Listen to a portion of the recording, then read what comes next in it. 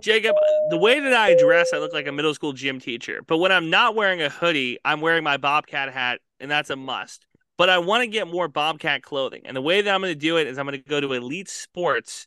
And what's nice about Elite Sports is that money goes right into the pockets of the athletes that have NIL deals with them.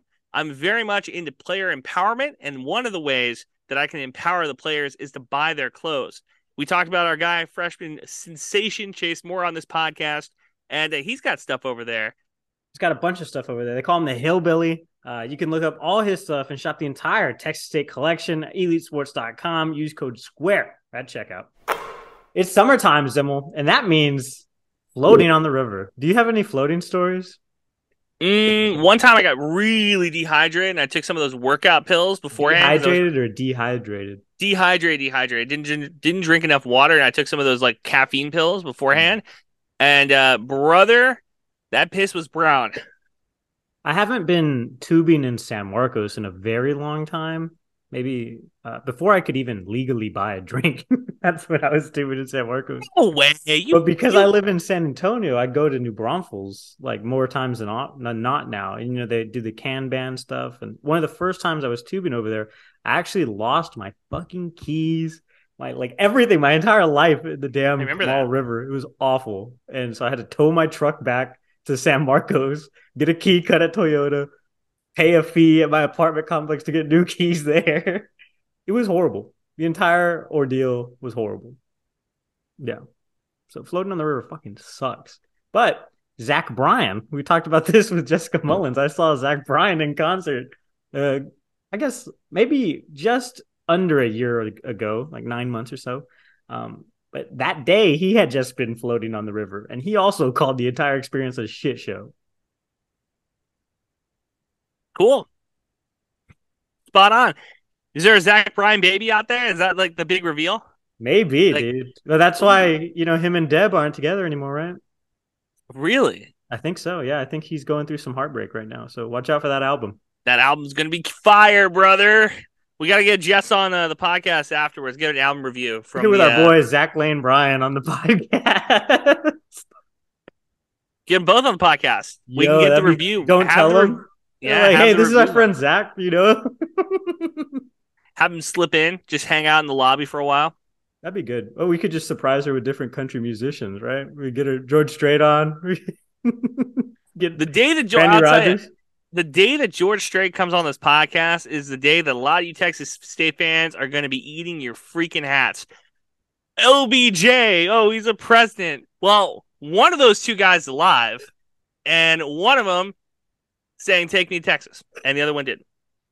LBJ never had a residency in Las Vegas. Blame it on Mexico. Just saying. You think LBJ is singing Blue Clear Sky? No. Could George Strait commit war crimes? Probably. Easy peasy. Not too hard to lie about Cambodia. Yeah. Tired of winning the tailgate, but losing the games? We can't help that. But we can tell you what the hell is up with each team and what's going on across sunny San Marcos. Texas State fans, get on your feet. You're listening to Squarin' Around with Jacob Rodriguez and Andrew Zimmel.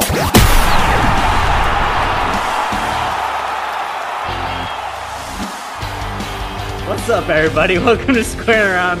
I'm Jacob Rodriguez. That's Texas State Sports President Andrew Zimmel. We have, honestly, too big of a show this week. I have to edit this entire thing down to something biteable for all of us. We're super happy to be joined by Dave Campbell's own Mike Craven, the San Marcos supervillain who's been shitting on Texas State for a while now. For good reason, though. Don't act like this team didn't deserve it a little bit. You know, everybody gets their got, and then eventually, if Texas State ever holds up something shiny in the end zone, then hey, everybody will be there too.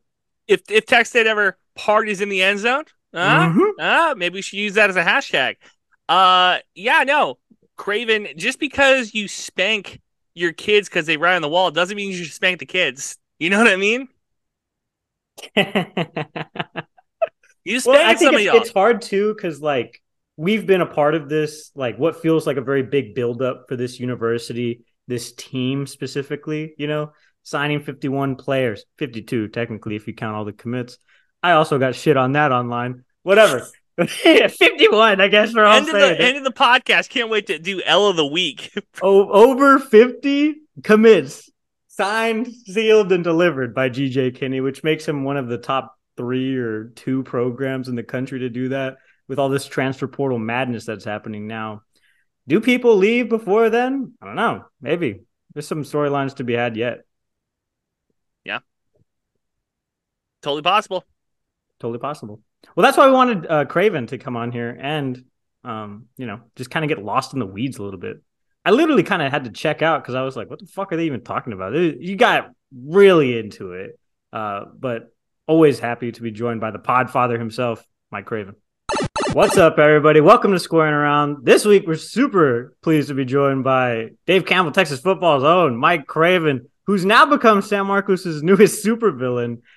Craven, I was talking to you about this earlier, just off air when we were kicking around, but I feel like this is a really vile fan base sometimes, just because, what have we come to expect, And so when sports writers start writing, giving these takes, it's easy to be like, hey, not my school, look at what we're doing. But obviously, you've been around this program in the past, different coaching administrations.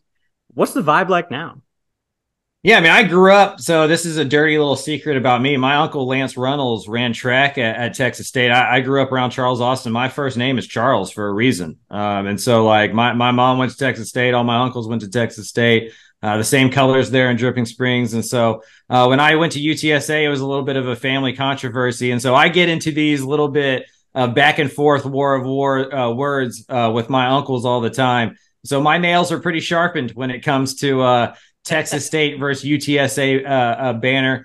But I was at Texas State last week. I put out a story this week about GJ Kinney and the 51 new players that he signed. And I think the vibes are good. I think for the first time, the administration feels, really behind the football team in a way that's going to help. And to me, that's been the thing that's held Texas State back the most. Is all jokes aside, it always felt like Texas State decided to become FBS and then stop right there. And they have to take that next step. They have to evolve, right? They can't let the program down I-35 pass them up in a way, that they have on the off-field facilities. And so if they step up the game on that side of the equation, there's no reason Texas State can't be a really good Sun Belt team. It's in the state of Texas. San Marcos is an awesome place. It's a really pretty place. It's near big city. All the things that you would want as a college student. So it's just finding the right coach. And beyond that, it's finding the right support. And it feels like this coach has gotten that support so far. You got your journalism hat on now, so I got to ask you, is it really that much of a difference between Texas State and UTSA? Is it when you talk facilities, is it light years or is it smaller than we want to think? I mean, when UTSA wants to work out in the weight room, their whole team can do it at the same time. If Texas State wants to work out as a team, they have to do it in 3 different sessions, or at least that's been true, during the SPAB years. They would go to San Marcos High School to do that. UTSA doesn't have an indoor either. But the race facility, the on-campus facility where the offices are and all that kind of stuff, it's better at UTSA. And some of that's just because it's newer, right? And so, some of that's just that or whatever. But yeah, it is if you're a recruit going on campus and stuff, I think that is a noticeable difference, the weight room and things of that nature. Now, that's going to change. They're already breaking ground and they have the ceremonies and all, it's going to change and it's going to catch back up. But they should have done it 5, 6, 7 years ago and they wouldn't be in this predicament. We talk about that a lot, Jacob and I, because Jacob is journalism journalist first, I think fans second, and I am not a journalist at all. So we'll talk about Denise Trouth and the former administration. And, I think I speak for a lot of the fans when I say, who the hell cares if we're a research institution, if my football team stinks, I think we're finally kind of closing the gap there between what a university should be and what we want it to be, which is a good football team. It's the neon sign outside of a bar, right? It may not be the thing that makes the beer taste good or the food taste good, but it might be the thing that makes you stop. And when football teams are good, enrollment goes up. And when football teams are bad, enrollment goes down. And that's a universally true thing. And so you talk to all of these football coaches and they talk a lot about alignment and how much it matters to have a president and an athletic director that are on the same page and that feel that football is important and what it can do for the other sports. The money made by football pays for everything else. And so it is the front porch of the university in a lot of ways. And it feels like this group gets it in a way that Ishmael Johnson is our college football editor, and he went to Texas State. Him and I talk about that all the time. It feels like for the first time, in our memory in the last 10 or 15 years, where it feels like everybody is kind of all in on this football mattering thing. Yeah. In your article specifically, too, you're talking about the buildup of this program.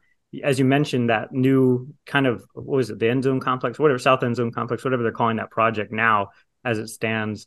But millions of dollars going into this. They should have done that a long time ago. The thing that ETSA has over Texas State, too, is that most of the ground is flat in San Antonio. So it's significantly easier to develop things and build things up. If you go on campus, a lot of buildings are not tall in UTSA either. So that's kind of a significant challenge that Texas State faces. And it's not, the campus isn't landlocked in a way that Texas State is a lot, because there's, the city has built up around the school over the last century in a way that, UTSA is out by Fiesta, Texas, right? It's not like it's downtown San Antonio. So yeah, I mean, and San Antonio has places like Valero and HEB and stuff where like they don't have to be UTSA grads to see the value in investing in UTSA football, because it's a San Antonio investment. It's, like one of the top 10 biggest cities in the world. And the only thing else there is the Spurs. And so you can get Red McCombs, you can get Valero, you can get Academy. That's true. And so, I think UTSA also has that advantage. But also, really, honestly, guys, like we can talk about all this. I almost cuss all this stuff. You can cuss on this show if you want. Oh, I can. Okay, we can talk about all this shit all we want to. Just look at the records between the 2020 game and now. Like when Texas State and UTSA played in 2020, and like that's all of it, right? Like it is easier to give $100 to your university when they've gone 8-4 or 9-3 or 10-2 and won a conference championship than when they went 4-8. It just is. Like we're all fans. Like that's how it is. And so if Texas State starts winning, a lot of these conversations become moot. I don't know if they do. And I'm gonna disagree with you there, because I think that the Texas State fan base is in part teachers, right? Like I think that's the biggest export Texas State has, which is not, we know how that goes. Not a lot of like money to give, and losers. Like we don't have a ton of people out here that are making Valero money. So maybe you're right. Maybe a bunch of us can give $100, but UTSA and San Antonio, it's a tough one. I really do believe that it's going to take the football program getting to the point where we are consistently putting guys in the league, like consistently putting guys in positions to succeed at the highest level, and then having those individuals give back versus having the fan base give back. Is that, I don't know. Well, is the conversation about keeping up with UTSA, or is it about becoming a successful football program? Because like, if you're UTSA, that was an excellent catch in the background of that land. If you're UTSA, it would be fool's gold to start comparing yourself to SMU the whole time, or to start comparing yourself to Texas or Texas Tech or somebody with a bigger budget. And if UTSA is going to have the big city, if they're going to keep rising conference realignment thing, like Texas State needs to worry about the Sun Belt. Like they need to compete with App State. They need to compete with Louisiana Monroe. They need to compete with Coastal Carolina. I think San Marcos can absolutely do that because Austin's growing into it. You're going to be able to get in. The same reason that UTSA has advertisers that didn't go to UTSA. I think Texas State can find money from people that didn't go to Texas State that know advertising in that Hayes, Buda, San Marcos, New Braunfels area is good for business because it's becoming DFW. You cannot tell. When you drive from Austin to San Antonio, you have no idea where a city ends and where a city stops anymore. And so I think that's also something that could happen over the next decade. So can we break the news now that the Texas State Stadium is going to be Tesla Stadium here in a couple of years? Yeah. Or some Saudi Arabia group may come and buy it. That's what y'all need to lean into. Get on that live golf tour, get some NIL money, start hiding some washing some oil money down there. I was going to say the big exports teachers, the second exports journalists. I don't know if we can get the Saudi money. Right. They drive cars too. Well, there's a lot of development, as you were saying, in that whole area too. It just get an apartment in Kyle is like $1,000 a month now. So there's money to be had for sure. But it's the same reason that like I will just burn money on the baseball team at this point because they're proven winners, So the second Texas State continues to win at anything, basically, the money will come. If you build it, they will come. # Field of Dreams. Yeah, and like fans will show up to the stadium. You start taking more of the gate, start taking more concessions, you start selling more apparel, you start getting more donors. The enrollment goes up a little bit. It all works together, right? And so it starts with winning, and hopefully GJ Kinney can do that, because contrary to popular belief, I root for every single one of these schools in the state. Like, my dream is the Final Four to be all Texas schools, for every conference champion to be a Texas school, like all of that stuff. Like, I'm a person, right? So I have my favorites and my not so favorites. But my life and my career and my livelihood is much better if Texas State's winning the Sun Belt, North Texas is winning American, Texas Tech's winning the Big 12. You know what I mean? A&M's winning the SEC. Like, that's good for me. I was gonna say the everybody should just have fun as a take, especially when A&M and Texas are playing in a couple of years. Yeah, no, but I mean, that's good business for me, right? Like, I don't care who wins that game; it's good no matter what, And so, and then being a journalist, the fandom gets beat out of you. Like, you don't have time. I know all these guys, right? Like, GJ Kinney's a great guy. Like, I'm not going to root against Texas State. I don't care. Like, I didn't go to UTSA when there was a football program. Like, I promise you, I don't live and die over UTSA football. There's a lot of people in the UTSA fan base that think I'm a Roadrunner hater. Right. And so, like, you just kind of live in this weird space as like a sports journalist where, like, everybody thinks you hate their team. And it's just a fun part of the job. But the difference is you actually do. You actually do hate Texas State. I just think you're a Roadrunner truther, Craven. You can't hate something that doesn't matter to you, or like scares you or whatever, right? Like, I have a bigger dog. I'm down it hates like a Chihuahua, right? Because what can that Chihuahua do to that dog, right? Like, until y'all win a football game against us, or go to a bowl, or do something in any kind of threatening fashion, then I'll start having the enough feelings to hate somebody. Right now, it's that cute Sunbelt school on the way to good Mexican food, which is fine. All right, so this leads us into the next thing. So this is firmly a 6 and 6 podcast. A lot of people, I don't think, give the Sun Belt enough respect.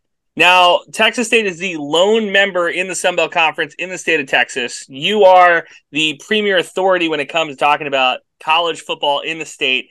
Give me your breakdown of the Sun Belt, because I have a lot of respect for it. I don't think a lot of other people do. Yeah, I mean, I think the Sun Belt's probably the second best G5 conference in the country, and we'll see if the American can hold on to that top spot with the shuffling thing. I think there's an argument that could be made in 5 years.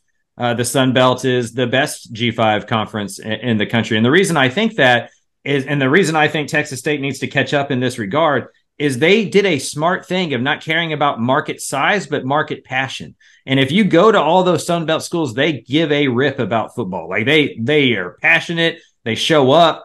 They don't care if they're playing a national championship or if they're 5-5. Like, they go to the games. Like, it's a big deal in those towns. It's a big deal for those people. And in college football, that's what it's about. Like, I know we're moving more and more towards it being about suits and being about money, but we can rebel against that. We have our own brains. We can pay attention to what we want to pay attention to. Give me Coastal versus App any day of the week, right? Like, and those are good, fun football games. And if Texas State can get into that conversation and start becoming a part of those big games, I think there's a huge part of us as college football fans that want to go back to the time where it was just about the pageantry and the fun and the passion and the rivalries. And places like the Sun Belt are kind of like the last beacons of hope for that, right? And so hopefully Texas State can kind of get into that upper echelon and become more of a player in those conversations. You could argue that the people in Mississippi like sports too much, to a fault, Brett Favre. I mean, that's a tough look. They definitely like other people's money. This isn't a volleyball podcast with the football writer on here, but Brett Favre, he really likes that college volleyball. Yeah, he does. To a fault. All right, so I have respect for the Sun Belt. I'm glad that you respect my conference more than my team. 6 and 6. Is that kind of where you're at here with the 2, or do you think that it's what's the take away right now for Texas State? I think the magazine's 5 and 7 is where we have them. Of course, there's a plus or minus a few here or there. I think the line came out at 3.5. Is kind of the first over under I saw at major books, and so if you believe fondly in 6 and 6, I would take a large amount of money and go bet that, right? Because you can buy a couple games and make a lot of money there. I think they're more likely to to get to bowl eligibility than to be at 3 wins. Like, I think they're going to win more than 3 games. I don't think it's going to be a 3-9 team. But when you bring in 51 new players and a whole new coaching staff, what can you hang your expectations on? Just talent, just vibes, just mood, and how much of that is the honeymoon stage? And we've all had it before. We've all been fans before where like everybody says the right thing the first year. It's weird if you don't walk out of those buildings in year 1 and go like, dude, they're going to be awesome. And that's the thing for me is I for the magazine, I go to all these colleges and I walk out of every single one going, man, they're going to win a lot of games. Like they're, that's the best offseason they've ever had. And so, we'll see. We'll see what Texas State's going to be in year 1. All I know is that coaching staff knows what they're doing. They're going to get this thing figured out. I just don't know if it's going to be right away because it's hard to project, what is a completely different roster. Like I don't even know if they know each other yet. Right. So how can we? And continuing to add things too. So let's talk about that, I guess, because you've been in the same room with GJ Kinney more times than we have. Let's talk about him as a person. He was just at Mark Sanchez's wedding. Obviously, just a very interesting guy. He's done a lot in his life, and it's all culminated to this moment where he's taking the reins at D1 school with everything to prove, basically. So what are those initial conversations like? And can you? I guess you were talking about expectations and stuff. Can you sniff the bullshit right now? Or, what can you see from him? Yeah, I mean, you talk to these guys, you get one-on-one, you get around them, and I don't know if it's 100% clip rate, but you can kind of tell, like you can kind of tell the guys who are built for it and the guys who are not. And, I like to lean on other people's opinions. Like I ask the people I respect their opinion about something they know more than I do about.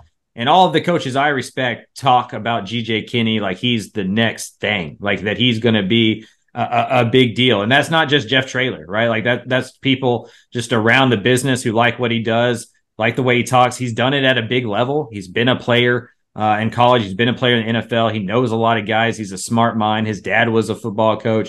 He's gone through adversity. The life of GJ Kinney has not always been easy, right? And so like all of those things add up to be a dude that's going to be successful. Now, none of this stuff's guaranteed, right? A lot of really smart guys have failed, and there's so much variables that go in. There's so many variables. Yeah, but I don't know if Jake Spavital wasn't mature enough yet for that job. He GJ is. I think he's a lot more ready for that job and the trials. I don't think Spavital understood the issues at Texas State. GJ Kinney is coming from a place that was worse off than Texas State. So GJ Kinney at UIW couldn't afford the password for PFF's transfer portal. Mm-hmm. He was borrowing passwords from other schools and stuff. You walk to Texas State and he goes, man, I got some stuff, man. I got some resources. We can do some stuff here. Jake Spavital walked from bigger colleges into Texas State. And I think he was shocked by the obstacles that he had to face. And so, yeah, I think GJ Kinney I think he's going to be a better head coach than what Jake Spavital is for a lot of reasons. But one of them is I think he has a better understanding of the issues faced in front of him. And to me, that's half the battle. Well, the only reason I say that is because I'm concerned, because you go through it and you go like, oh, he's a young guy. There's a lot of people who like him. And I'm thinking to myself, I remember 4 years ago, we were having the same conversation about Spavital, where it was like Dana Holgerson loves this guy. There's Kevin Sumlin loves this guy. There's a bunch of dudes who are in the state of Texas who are giving this guy like a lot of praise. I think GJ is going to be great too, but I just get concerned. I've been hurt before. You know what I mean?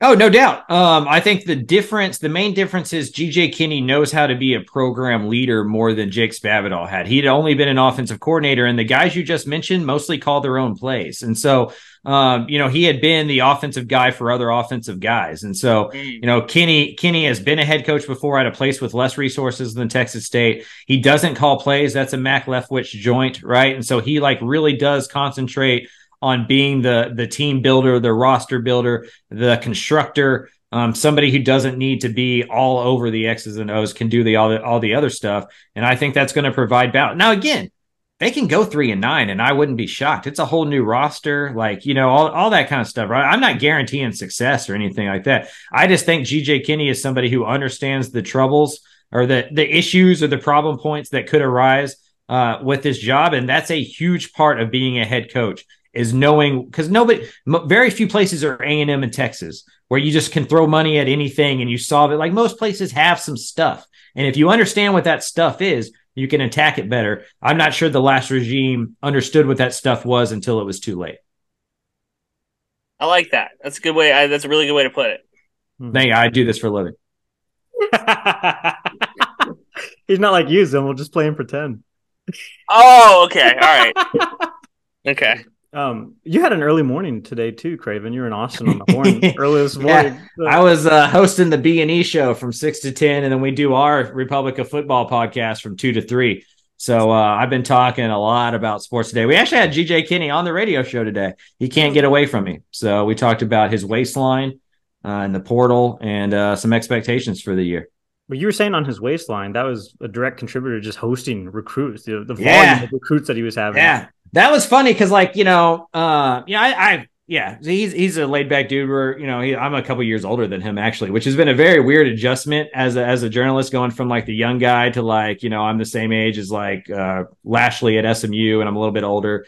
That says that they need to start hiring older coaches. That's what that tells me. No, it just means that I'm getting old, right? Like I'm pushing 40. I'm like 3 years from being 40, man. And I'm getting old. I'm almost at that time. You don't want to go to your yearly physical, right? It gets a little bit more intimate. So, I think when I sat down and was talking to Kenny, we were just BSing about stuff or whatever. And I was like, what's the downside to having to turn over a roster like this? And, he was like, I've gained 20 pounds. I'm at the hibachi grill all the time. Like I can't. Because I was like, are you going to keep doing this? Is this going to be the formula from here on out? And he's like, I can't. My waistline can't do it, And so he's going to try to lose 20 pounds before the football season. He's on like acai bowls and like Chick-fil-A salad, he said, and stuff like that, trying to drop the weight because, the hibachi grill put it on him. Dang. If tough. Texas State gives a guy a heart attack, that's tough. Dude, coaching's a hard job, man. A lot of those coaches will tell you they either gain 20 or 30 pounds that first 6 months or they lose 20 or 30 pounds that first 6 months. Like it does a lot to them because there's so much that they have to do. Like I can kind of be like a coach honk sometimes because of like I can kind of get behind the scenes on like what they do. And, they make a lot of money. So I'm not here to like cry them a song or anything. But there's a lot. That first 6 months of taking over a college football program is insane. And it's only more insane now than it's ever been because of the portal. I think he was solo too for like 2 whole weeks before he was able to get everybody from UIW over and then announce those initial coaching hires and take some pressure off of himself. But yeah, immediately after you asked that first question at the presser. At this time, if there's any questions.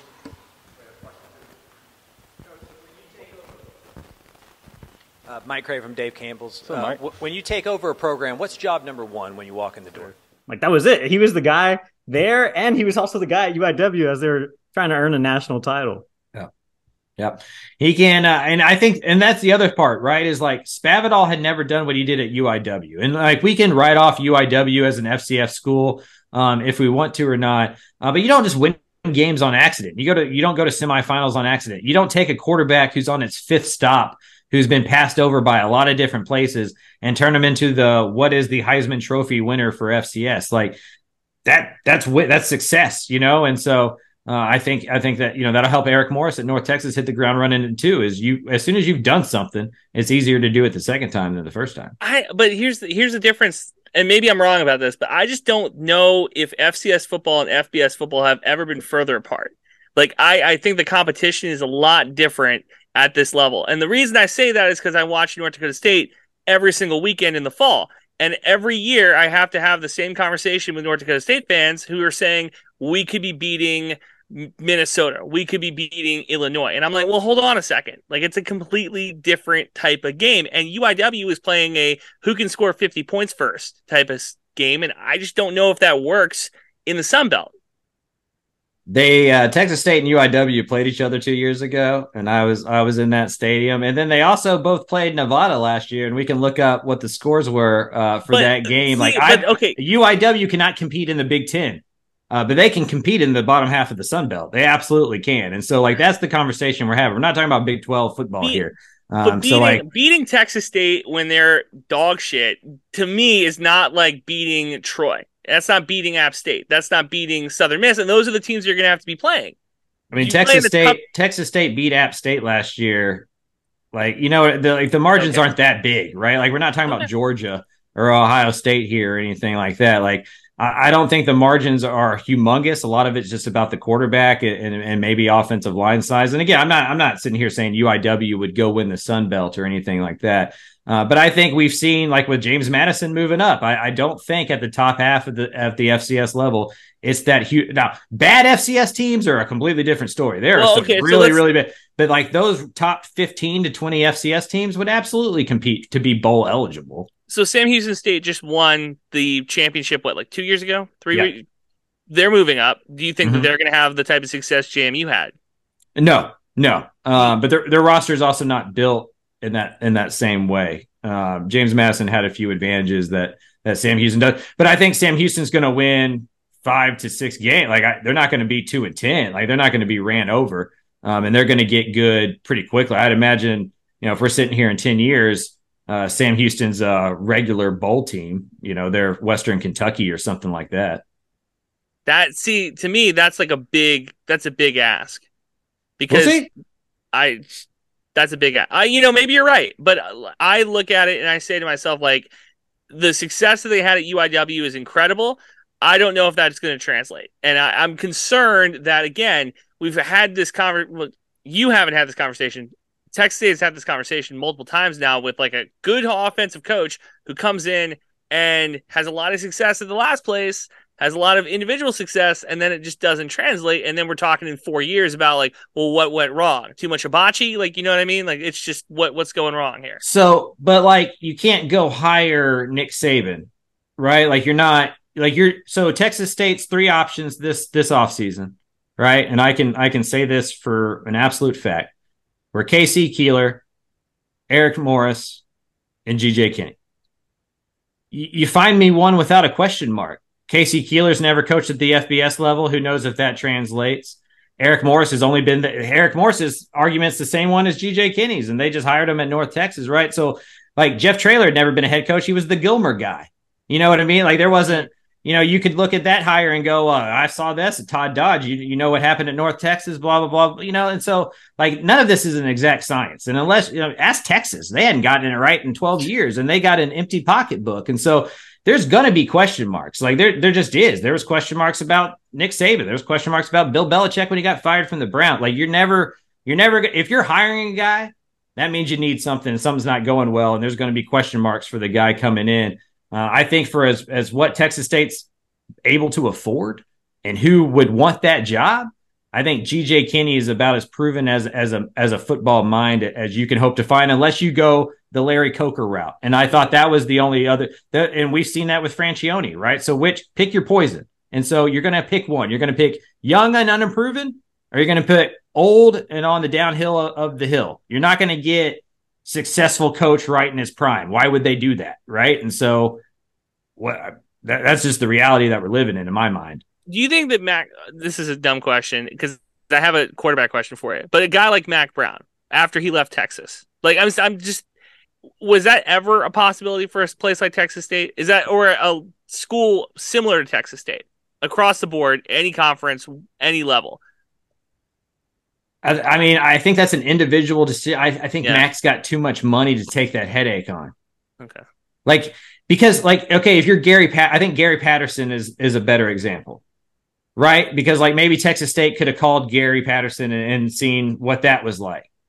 But I mean, do you want a guy who's like just trying to like do a legacy thing at the end of his career just to like show the old school that he wasn't quite done yet? Like, is that really kind of the coach that you want? I'll take the dude who's trying to prove himself and get that next job and become a big time college football coach, because then I can use that money to go buy the next one that wants to do that, and then go use that money to buy the next one because like Jeff Traylor at UTSA, right? He's going to pay for our next head coach. We're not keeping Jeff Traylor for 10 years. Either Houston or Baylor is going to come open within the next 2 off seasons, and Jeff Traylor's not going to be there, right? And like you use that money to go, that buyout money to go buy the next guy, and you hope you replicate that success. And then you go, the goal isn't to find a dude that's going to stay there for a decade and make you great. Like, it's just, we're not at that level, right? We're not, like, this is not going to happen. That's not going to happen at Arkansas, like, Houston. But Arkansas State is dealing with that, or dealt with that for the past 7 years. And now they got Butch Jones. and they're one of the worst teams in college football. So it's like I understand where you're coming from with that, but that's just, to me, that's a tough break. Which team's last decade would you take? Arkansas State or Texas State? Is that the question? Yeah, that's a no-brainer. You take Arkansas State. So you do it that way because sometimes you're going to have some really shitty seasons, but you're going to have 5 or so other really good ones, and Texas State hadn't had those. All right. Who's the do you have an idea who the starting quarterback will be in the fall? I do not. And to be honest with you, I don't think they do either. Like they haven't seen all of the guys on campus, even in Texas State uniforms yet. You know what I mean? And so like a lot of that's going to be like Lincoln Perry and guys like that making that decision as much as the coaches. Like G.J. Kinney, Mac Leftwich at the end of this summer are going to go to the leaders on that football team on the offensive side of the ball and go like, hey, who's the starting quarterback? Like the players determine that stuff, not the coaches. Like the players know before anybody else knows. This summer is going to be really big for that because a leader will emerge and it'll be that guy, whoever that guy is. My money would be on Malik Hornsby. But I wouldn't doubt it either to see a couple of guys in non-conference and then maybe run bubbles to the top by conference play starts. We had a similar situation, I think, a couple of years ago with Tyler Vitt and Brady McBride, where it was like, I think Tyler was I love Brady. But I think Tyler was the leader on the team, and I think Brady was just the best quarterback.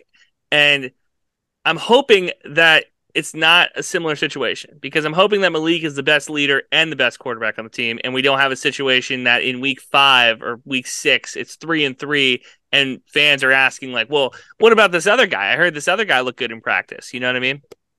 I don't know if the quarterback has to be the leader of the team or the leader of the offense. It definitely helps, and it makes it a little bit more organic. But I think guys like Lincoln Perry are the leader of this team. I think some of those offensive linemen that are coming in from UIW are going to emerge as leaders on this team. And so, I think you just need to find a quarterback that can run that offense. And that's going to be the thing for me is like, Malik Hornsby's a different kind of quarterback than Lindsey Scott was. And so that offense can't look exactly the same. What is that going to be like? I'm fascinated. Like that, the offensive staff at Texas State, in my opinion, are some of the smartest young offensive minds in the country, especially in the state. Like, I mean, Mac Leftwich is a wizard. Like that dude, go just for fun. This is a football nerd thing of mine, but for fun, just go watch the fourth down concepts that Mac Leftwich can run in different ways. Like they're great. And so I think they're going to figure out schematically a way to make the quarterback good.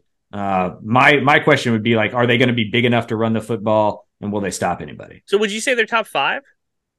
Like in the state? I mean, if we're going like 30 and under, 35 and under, like, I think Mac Leftwich is going to be like a future. I think he's going to be like Garrett Riley or something like that. Kendall Bryant. Like, I think he's going to be a P5 offensive coordinator within 10 years and probably a future head coach somewhere. Like he's really good. He had other places he could have gone. I'll put it that way. He had like real FBS offers to be an offensive coordinator. So like had the Texas State thing not happened for Kenny, Mac Leftwich was going to be a FBS offensive coordinator somewhere else. I know that for a fact. We're talking about a coach that has already had a departure too. Like, what was it, like 3 weeks into it? Cam Martin left for UCF. So, I mean, these guys are all very talented people. Well, it kind of reminds me of that, like Mike Shanahan, Washington coaching staff, the way you're describing it, at least, right? Where it was a bunch of those young guys, Kyle Shanahan, and McVay. I think Mike McDaniels was on that roster too for coaches. So, I don't know. Yeah, that's it. I mean, G.J. Kinney was getting asked by NFL coaches to stay on staff when they were cutting him. Like as they're cutting him, they're like, hey, you want to be a coach? And like, there's been a couple times where I think he got kept on a roster because it kept like basically a coach in the position room. Like those guys are very well respected. And again, it doesn't guarantee success. A lot of really, really smart guys have fallen on their face and failed. Like football's littered with them. But I mean, they are absolutely young, respected, like up and coming offensive coaches in college football. No doubt. I mean, they just are. Yeah. But would you put them in the same camp, like as the Dykes and Bryles, or is it like a light version of that? Like that's kind of where my question was. Yeah, I mean, I think it's like a Rhett Lashley type situation, like in that kind of like Gus Malzahn. They haven't invented an offense. That's the thing, right? Is like the Dykes Bryles stuff, that was revolutionary. Like being on the front end of the Hal Mummy, Mike Leach stuff, that was stuff you'd never seen before. Defensive coordinators didn't even know what it was, and they're building on top of that. So it's hard to compare to like when the book first started, right? But like the evolution of the product, they're absolutely, amongst the football nerds of the world.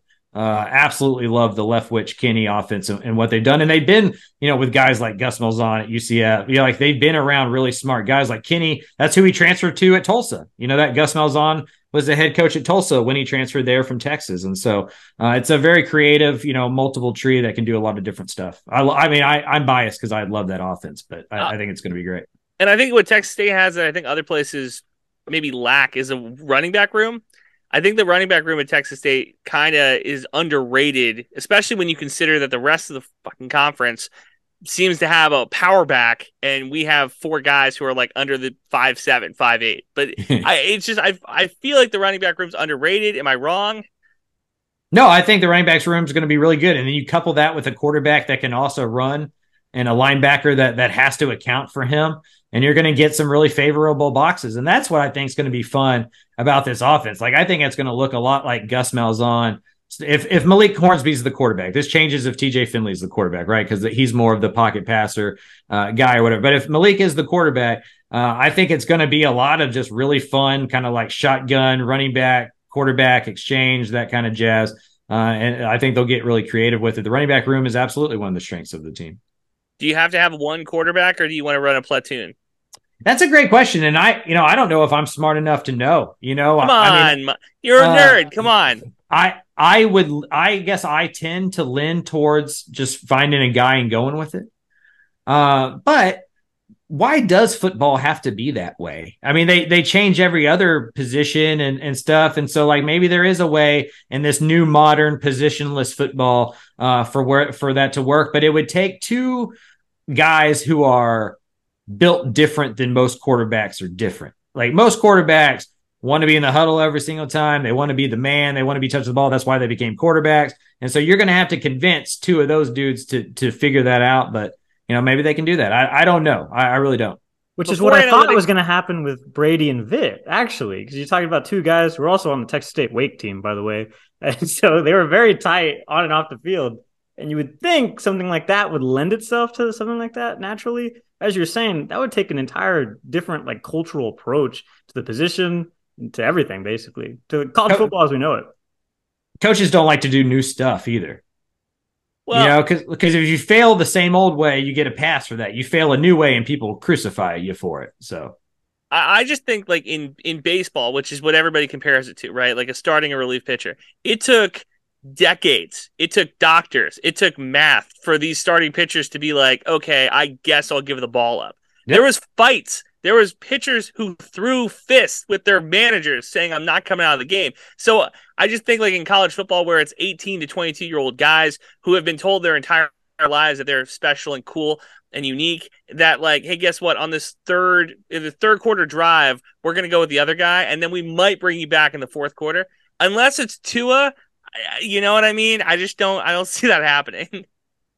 Yeah, I mean, there's a lot of egos in the room, right? And GJ Kinney's a quarterback as well, and I'd imagine he feels like that would disrupt some rhythm. I wouldn't be surprised to see it in the Baylor game. I wouldn't be surprised to see it in some of the non-conference games. But I think by the time they hope by the time the Sun Belt Conference rolls around, there's a guy that they can lean on. But you're going to need 2. Like, I think 10 out of the 12 FBS teams last year in the state started 2 quarterbacks for at least 3 or 4 games, right? Like, you're going to play 2 guys. Houston and UTSA were the only 2 schools that started their quarterback every single game of the year last year because of injury. So, like you're going to need multiple dudes. Good stuff. And we started 1 guy last year, all the year, because, perhaps some. Oh, that's right. I guess Texas State. That's 3. Did he start every single game? Most of them, I think. I thought he missed I don't know about one the non-conference ones, yeah. But yeah, like you were saying, I would be surprised if Texas State didn't run out 2 for UTSA, Baylor, and Jackson State. It'd be weird not to. Yeah, you got to see what you have.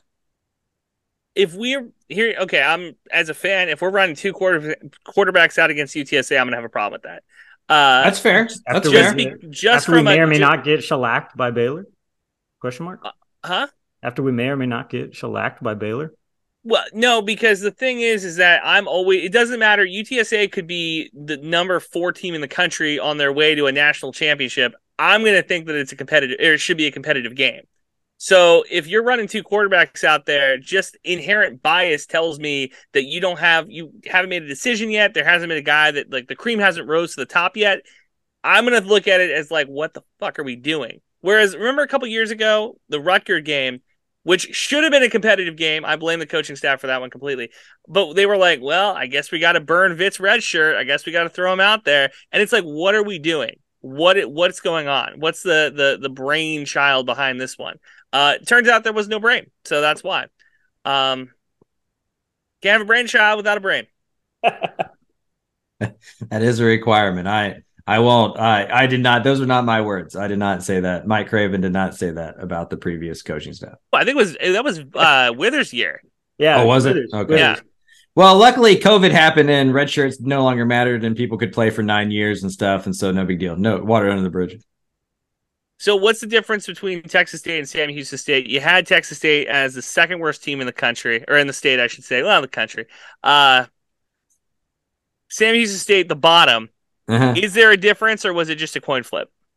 Yeah. I mean, I think Texas State has a higher likelihood of winning 6-7 games than Sam Houston does. I mean, that transition up is not going to be easy, especially when, that team that won a national championship was so senior heavy that they don't have any of those guys anymore. Like they'd be in a rebuilding year, even if they were still in the FCS. Like those guys just cycled out, and that happens, right? Like you get at that level, you hope you get a grade or two that kind of like bubbles up and it rides you for a couple years. And then you're going to have a couple years where you rebuild it and try to ride those guys again. And they're just on the bottom half of that cycle. So they're going to have a tough time rolling together. I like what Texas State's done through the transfer portal. I think this is a very talented roster that could surprise a lot of people, score a lot of points. And if you can score a lot of points, you're in a lot of football games. And so I don't think the margins are all that different for most of the teams in the Sun Belt. I think there's 2 or 3 really good teams. I think everybody else is kind of right there. And so it wouldn't shock me if we're sitting here 6 months from now and Texas State, gets bowl eligible, it gets to 7-5 wins. It would absolutely shock me if we're sitting here 6 or 7 months from now and Sam Houston has 7 wins. And so that's the difference for me. That would hurt. If they have 7 wins, Texas State's a 3-9 team, and we're talking to you again, and you're doing the victory lap about hey, do you see that UTSA win? And that one's going to hurt. That'll be a tough one. Yeah. So the problem with me being pseudo y'all's boss, and I don't really like that term, but I'll take it for this argument, I will demand to be back on this show if that happens, and y'all won't want to be here. I'll just say it that way. Like that won't be a fun situation for everybody, well, except for me. And so yeah, we'll see how that happens. But again, I think the upside for Texas State is higher than Sam Houston's. I get so much crap for those power rankings. Like, as you should. So much crap. But like, how do you make a ranking with Texas and Sam Houston on it if not to make it weighted by conference opponents? So you had Texas at 1. I had Texas at 1. And you had TCU at 4? Yeah. Yes, I think that's correct. Yeah. Texas, UTSA, SMU, TCU. And again, that doesn't, I'd pick TCU to beat SMU every single day of the week, right? But SMU has a better chance in my mind of winning the American than TCU does of winning the Big 12. And in my mind, to make a ranking of 13 different schools of varying of budgets and varying different conferences, the only fair way to do it is to weigh it against their conference opponents. I do not envy you because that is a tough one. It is a hard job that you have. I will say, if Texas goes, 8 wins, how far would they fall if they're an 8-win team on your power ranking? I mean, I think they finished last year around 4th or 5th at 8-4. Okay. All right. Yeah. I mean, I think UTSA, Texas, Texas Tech were above them for sure. Yeah. It's fluid. It's very fluid. I am not married to any of these teams. I do not care. I promise you. I date around. I date around, man. If UTSA goes 3-9, I'm going to crush them. I crush the old coach completely. Like, you know what I mean? Like I don't care. And this is good. But the difference is, it's like we'll circle all the back around to family. when you're in the family, you can talk bad about the cousin that has a drinking problem. It's when the lady at the grocery store says, your cousin has a drinking problem, that you have a problem with that. That's the deal. So we can shit on Texas State. It's when, somebody else comes in and goes, they're the second to worst team in the state. That's when it's like, oh man, that's a tough one. Who are you better? Who do you move out? Like, who are you above? That you weren't. Rice? Yeah. Yeah, I can get it. Yeah, if like Rice is the only argument there, like I'm not gonna sit here and like act like I'm like I know more, you know what I mean? Like, yeah, that can absolutely be a toss up. But I think you're either 10, 11, or 12. And your conference matters, right? Yeah. So, your ability. So let's say a team like A&M. Okay, let's say a team like A&M has a really bad year and Jimbo's on his way out. Yep. Because they could be a 6-win team too. Dude, I had Rice above A&M in the power rankings at the end of last year. So I'm saying like a team like A&M. Look, I understand putting Texas State where you are. I'm giving you shit about that. I kind of agree with kind of where we're at with this. I just wanted you on record saying that. But I've been on record. I've been on record. We came on this podcast. Do you not watch? You should watch the podcast. It's a pretty. Dude, we got 12 shows, man. I got a lot of stuff going on. You driving to Austin all the time. So it's a 30-minute podcast. Yeah. No, I've watched it. I think I've listened to 3 out of 5 that y'all put up. Anyway, we came on this podcast and we said that the Podfather was going off the top rope on these people. We agreed. I did. I saw that. I liked the graphic. I showed that to a few people. Appreciate that. Spot on. Shout out to the graphics department. We're on the same page here. Yeah. It's just, we can't have a Texas State podcast without trying to defend the podcast to the best of our ability, right? Totally. I just want y'all to know that I'm not your enemy. Sometimes they deserve it. I'll be honest. I'm just a truth teller. That's it. I'm just here to tell some truths, and I'm sometimes wrong. That's the price you pay for when you talk and write about sports as much as I do, right? Like, you're gonna have some really crappy opinions. But I am here for the Texas State UTSA rivalry becoming a big deal, and I think that requires Texas State holding up its end of the bargain. And I really like the head coach that's in San Marcos, so consider me an honorary Bobcat, honestly. It used to be a sponsored rivalry, too, by HEB. Yeah. Now it could be Tesla. Well, if it wasn't 5-0, maybe they would have hung around, The Joe Rogan Experience paddle, can we get that? Can we get... Yeah. Shout out Joe Rogan. Yeah. Yes. You just got to get that. I'm telling you, you got to get the PIF fund. Yeah. I like it. I'm trying to think of some more. What was the name of the Big Nietzsche Bowl? The Big Nietzsche Bowl between UTSA and Texas State. Who thought? No opinions. Nah, I don't know. I'm not good at names. I'm not very clever. I'm honestly, that's my whole. I don't even write my own headlines. I said that, and Jacob was my editor, and he shamed me. He said that's part of the job. That's the only thing I can write is headlines.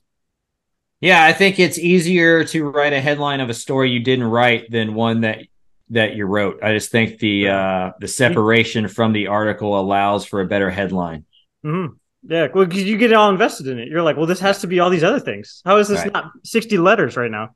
Because sometimes you think you're telling a story that you're not, and the reader can tell you what the real headline of that story is, not the writer. In a lot of ways.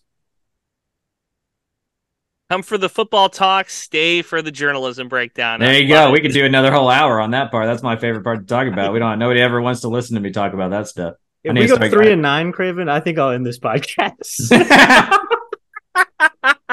I'm going to end more than this podcast, Jacob. I'll tell you that. You're right. Oh, I'm going to have some real issues fundamentally. I might have to get an MBA at UTSA or something. There you go. I can get you in. Thanks. No, you can get yourself in. It's not. Yeah, it's okay. What is it? That's like the most exclusive club in San Antonio. It's UTSA business department. Hey, I'm not even gonna lie to you. I mean, that's why I went to UTSA, because they let me in. You know what I mean? Like, I wasn't that great of a student. So shout out to the Roadrunners for that. Cool. If I have to do another year of Jeff Trailer talk, I've told the story on the podcast before. I'll tell it to you now. I was driving in North Dakota hearing about Jeff Trailer. I was driving around in my car having to hear about UTSA and this great program in San Antonio. And that was when I thought about driving on incoming traffic. Yeah, I mean, like for the I hear about Jesus a lot too. You know what I mean? Like, like everywhere you go, right? And so like when you're a messiah, when you're a legend, when you're going to have a statue, when you're one of the best football minds in the great state of Texas, that the word's going to get out and It's going to be you're not going such to a be able to shame. escape it. It's going to be such a shame when he goes to Waco and ruins all that goodwill. Why? Like, Why would he? Okay, hold on. Let's have this conversation. Why would he ruin any goodwill by going to Waco? Good for him. Like I hope he gets a great job and goes and be successful. We will always be thankful of what Jeff Traylor has done. UTSA fans are they owe everything to this guy. But I mean, like nationally, he's gonna go to Waco and like be okay. I guess I don't know. Big 12 is not getting any worse. The Big 12 is getting better. So maybe Jeff Traylor goes to Waco and turns that whole program around. You give Jeff Traylor some resources and some history. Y'all better watch out. If Texas or Texas A&M messes up and hires that man, the last guy to go to Waco to win signed a deal with the devil. So they've had three different coaches coaching the Big 12 championship in the last 10 years. Art Briles, Matt Rule, Dave Aranda. Baylor's an absolutely winnable job. Okay. They just won a Sugar Bowl like 23 months ago. Yeah, weird year last year. How many jobs are better than the one that he has right now that are like realistically gettable? That he want. Well, if you want to talk about it, Jimbo is another guy that had a bunch of question marks that probably shouldn't be there anymore. That's what I'm talking about Craven here. That's why I'm asking, because A&M and Texas, I feel like those are two. Like if they fire Jimbo right now, it wouldn't shock me, but it would surprise me. Does that make sense? Yep. If Sarkisian got fired, I would be floored. That would blow me away. I don't think they're going to fire him. If they did, again, I would be shocked. So those two, I think, were like the two top of the shelf ones. But you mentioned Baylor, you mentioned Houston. Are those two jobs that he would like take? Would he want, or would it just be a money situation at that point? Yeah, I think he'd listen. TCU as well. I think staying in Texas, maybe even Oklahoma, obviously, just because you could still recruit. I think some of his superpower is the state of Texas, right, and the relationship he has just across the state, not just with high school coaches, but just with everybody across the state.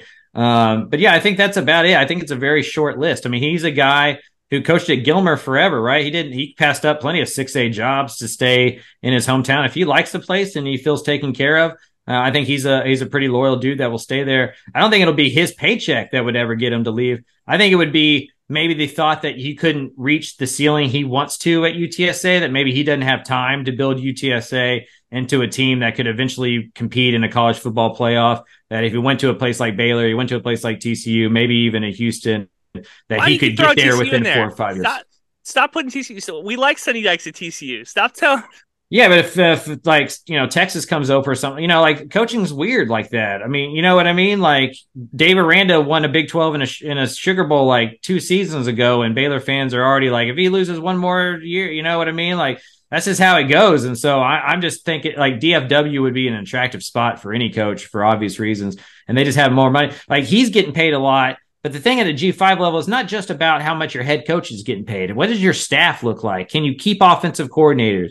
Do you have a recruiting staff? Do you have a backroom staff? Do you have that kind of support? I think for a lot of coaches, they look around and get to some other coach and go, man, I'm jealous of like how much they have support where they just get to do the football. So I think if Traylor ever was to leave UTSA, it would be able to go to a place where he could just do the football. But there's only like a handful of those jobs that exist. Like for sure. Football.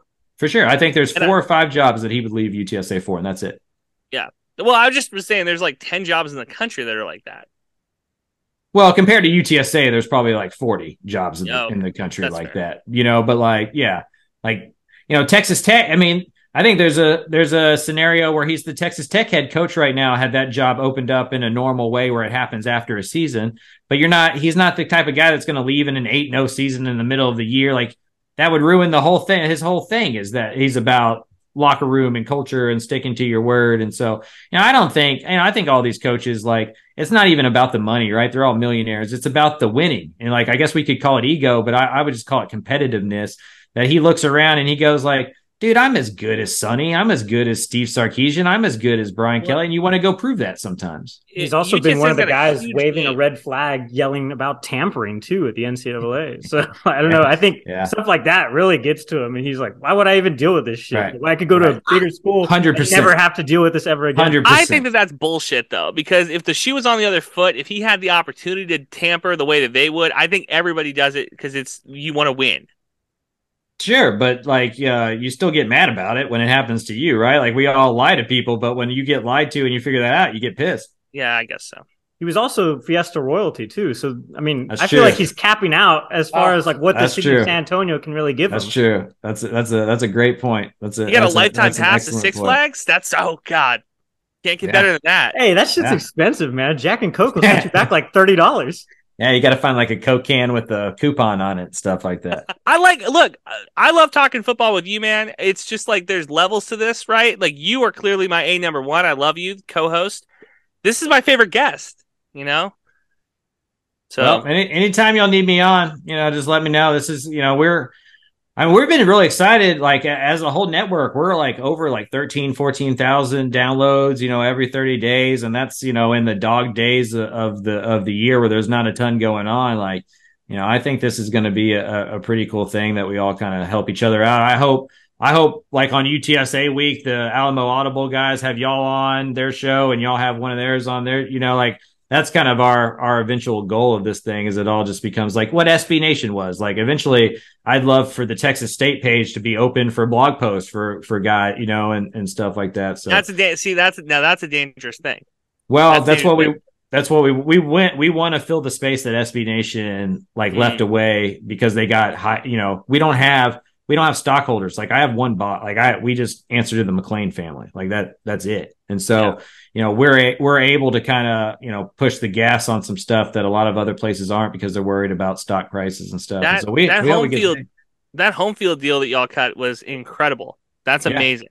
Yeah. And that's just the start. I mean, I think it's one of those things where we can, in January, go to Pluckers or HEB or whatever and be like, hey, we have podcasts in 13 different markets across the state. We're averaging 20 to 30,000 downloads every 30 days. And that's before we even talk about social media impressions and stuff like that. Give us $100,000 and you can be the network sponsor. And then we just kind of, divvy out some money the way it, gets divvied out and stuff like that. I mean, that's the hope of it. That's what we're trying to do. Well, Jacob and I, when we talked about joining the network, Jacob was like, hey, this is something that I think we should do. And I was like, that's a no-brainer. We 100,000% should try to do that. And he was smart enough to jump on it immediately and was like, hey, I'd like to be part of this. I'm just along for the ride, essentially. But like, I mean, I agree with you. I think that the sky's the limit, man. Come for the football talk, stay for the journalism breakdown. There you go. We could do another whole hour on that part. That's my favorite part to talk about. Nobody ever wants to listen to me talk about that stuff. If we go 3-9, Craven, I think I'll end this podcast. I'm going to end more than this podcast, Jacob. I'll tell you that You're right. Oh, man. I'm going to have some real issues fundamentally. I might have to get an MBA at UTSA or something. There you go. I can get you in. Thanks. Mike, thanks so much for coming on. Appreciate you guys. Anytime. Sweet. Wow. I try to defend y'all. Out here with Craven. I did. I put my big boy pants on. I said, I'm looking at little brother getting slapped around. Big brother will step up and try to help out. And he beat me up too. So we took him to homie court though. We were like, defend this. Yeah. I mean, shout out to him and, shout out to Dave Campbell. They put my guy Sonny Dykes on the cover. I'm really happy about that. I do not like that they are not as high in TCU as I am, but we'll see what happens. Well, yeah, so they put them on the cover, but they're still like 4, and they just went to a natty. I mean... So, I didn't want to talk about this, but, like, I kind of get it. You know what I mean? Like, I'm not going to say that on my other podcast, Hypnotoad. You should check it out on Apple Podcasts and Spotify. I wasn't going to say it here. I'll say it here. I won't say it there. I kind of get it. There's a lot of big names that left. Max Duggan, runner for Heisman. He's gone. Quentin Johnson, he's gone. Condre Miller, he's gone. A couple of the defensive players, they're gone. So it's like, it's not the same team. They also brought back the hellion spot himself, Kendall Brile. So, karma, to quote the poet of our generation, Taylor Swift, she's a bitch. So I hope that doesn't bite TCU. Anyway, back to Texas State. Shout out Craven. We kicked ass. I can't wait to have him on the podcast in kind of like 7 months, 6 months, when we're talking how Texas State won the Cotton Bowl. Really excited about that. Well, we kind of dipped our toes into like what the Republic of Football Network is too towards the very end before I cut the rest of that whole thing for legal purposes.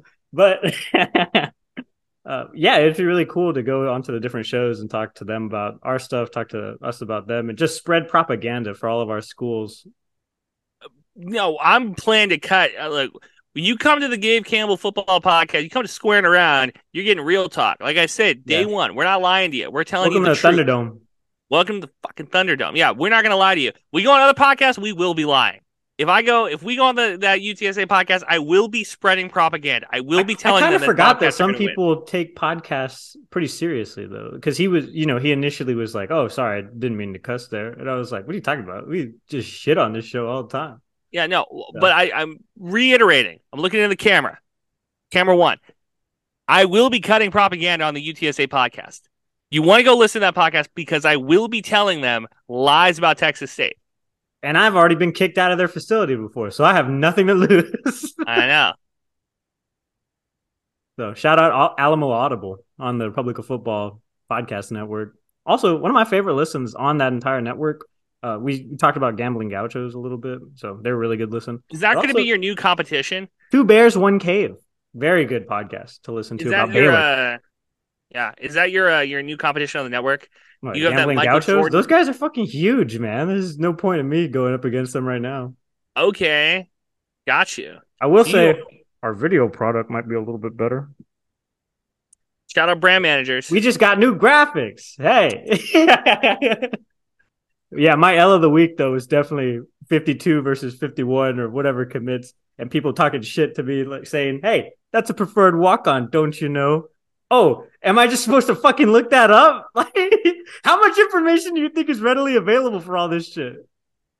Before we wrap up, because I know we're wrapping soon, I want to give another shout out to the Square Talks with our track guy, because you put me on the Twitter and my phone has not shut up because you posted a clip and it's been blowing up. Because really? I've been getting, all week, I've been getting retweets and likes off that tweet. And I keep thinking I'm getting retweets and likes, and I'm not. And it's the Squaring Around social media account. So shout out to you, and shout out to our track squad. For the record, it's gotten 2 retweets and 12 likes. And this is the man who formerly had like the deaf and hard of hearing like flash on his phone. So that's kind of on you. A big deal.